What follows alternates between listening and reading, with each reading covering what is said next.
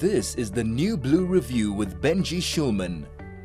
101.9 High FM. I'm Benji Schulman, and this is the New Blue Review.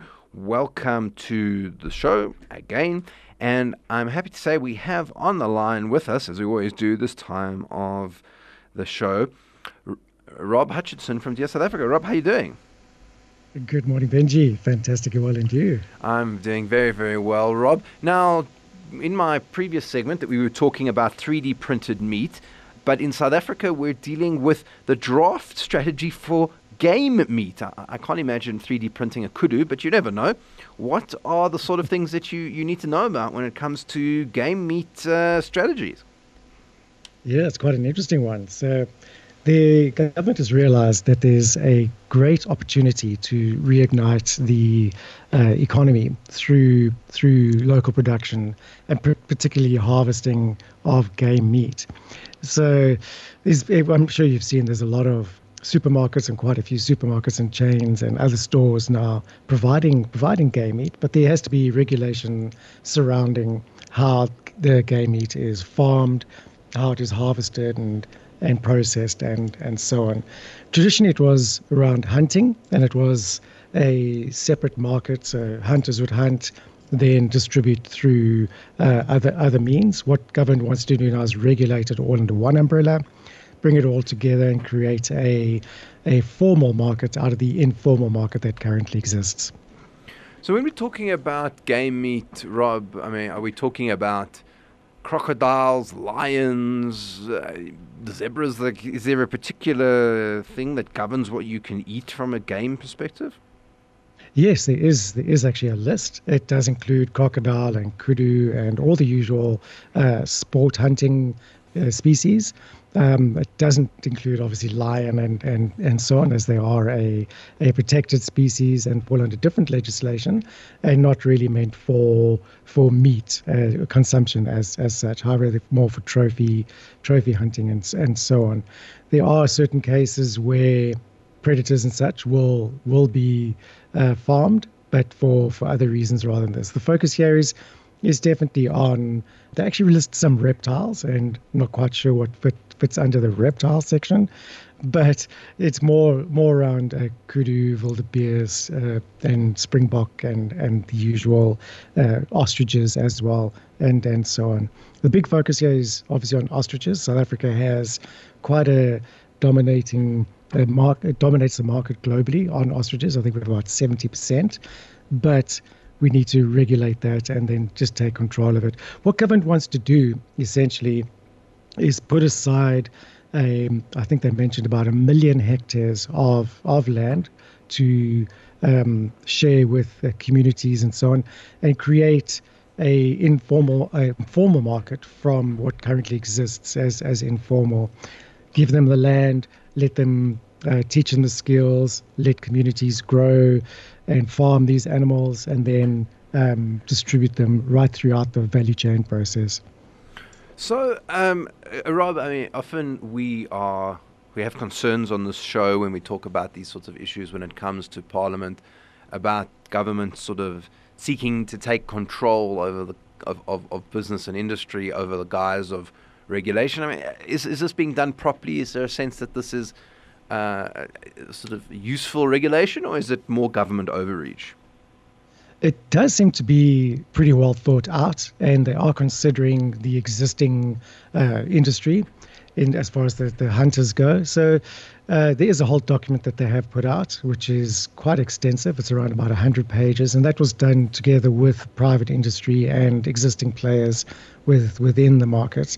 So I think on face value, it does seem to be quite a good piece of legislation, as it does definitely control the market. What my concerns are around, how does it address poaching? Will it increase poaching? And so on.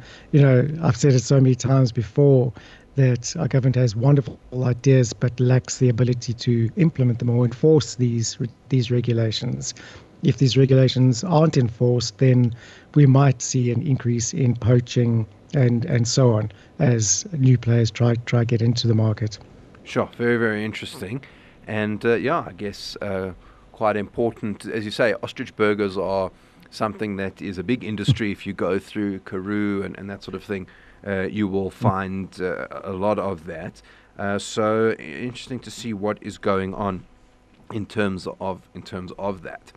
All right, so there we go. That is a game meat strategy. Now, Rob, moving on to another important topic, and that actually also is sort of Karoo based, and that is proposed regulations pertaining to the exploration and production of onshore oil gas requiring fracturing, which is a very, very long-winded piece of legislative input requirement. This is what they call fracking, right? Exactly. So this is fracturing, under pressure, and it does involve the usual players in the space. What government's looking here to do is regulate that space. These are regulations around fracking.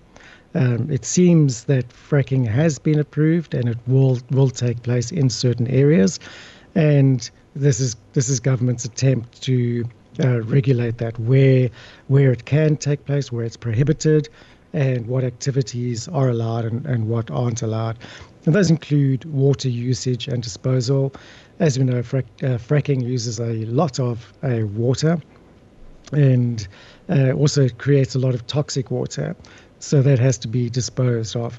And no doubt it will be in the Karoo. So there'll be quite a bit of exploration going on. Recently, there was a shale gas discovery in the Karoo, but government has assured us that these regulations aren't for any specific project, that nothing is on the cards as yet. They're just preempting when something does come about. And we've heard that before, so I'm not too sure whether we believe them or not on that one. But yeah, it's there's a lot to go through on this bill. I'm sure a lot of environmentalists will kick up a fuss, and rightfully so in certain cases, depending on who's going to be regulating and enforcing these regulations. It's always a great concern. However, it might be good contribute towards South Africa's energy independence, and that is certainly something we do need in this country. However, fracking and this whole process isn't a quick process. It does take a lot of time. So, there might be ulterior motives behind it, as it definitely won't solve South Africa's immediate energy problems. Yeah, absolutely. Absolutely. It's obviously very controversial, and I'm sure I've seen some interesting people sort of opposing this. AfriForum was very opposed to fracking, which is not something that you would always assume. So we will have to see where that goes. I'm Benji Shulman, and this is 101.9 High FM. This is the New Blue Review with Benji Shulman. 101.9 High FM. Now, Rob, you've had some ongoing things that have been going on in dear South Africa. Give us a bit of update about what's been going on. Yeah, there's been quite a few exciting developments. We were scheduled to be in court today, tomorrow, and Wednesday on the Health Act regulations to prevent the minister from implementing the regulations. However, the minister has withdrawn and postponed it, calling the legal action moot, as it's no longer necessary. So we're now seeking a new date, as we feel this definitely has to go to court to set a precedent, so that the minister can't just reintroduce them without any oversight at all. So fun times there. Other than that, there are so many new regulations and proposals that have been put out. One quite interesting one, which we are waiting to be published, is the Eskom tariff increase. They're proposing about a 32.6% increase, and that includes a ridiculous about 930 Rand solar levy. So even if you are off the grid completely, you still have to pay Eskom almost 1,000 Rand a month. That needs to be addressed absolutely immediately. Yeah, so that was kind of ridiculous. I must say that. Yeah. It's like, you go off the grid and then suddenly they want you to pay to be off the grid, which does seem a little bit insane. So I can see why that might be a little bit of an issue. And Rob, I mean, people, if they want to comment, of course, they can always go to the website. Absolutely, absolutely. We provided several of these campaigns launched yesterday, funny enough, and there will be more coming live on during the week. And just visit dearsouthafrica.co.za, click on latest campaigns, and select the ones that you want to have your say on. And please do so, because it definitely does make a difference. Well, there you go. Go and have a look and see what they are up to at Dear South Africa. Rob, thank you so much for joining us. We'll chat to you again next week. Brings us to the end of the show. Thank you to the whole team. Helps put everything together. Mashadi, who is on the production side. Craig, who pushes all the big red buttons, and Vuzi, who is on the sound. And to you, dear listener, who joins us every single week on the New Blue Review, and do join us next week once again. We'll definitely see you then.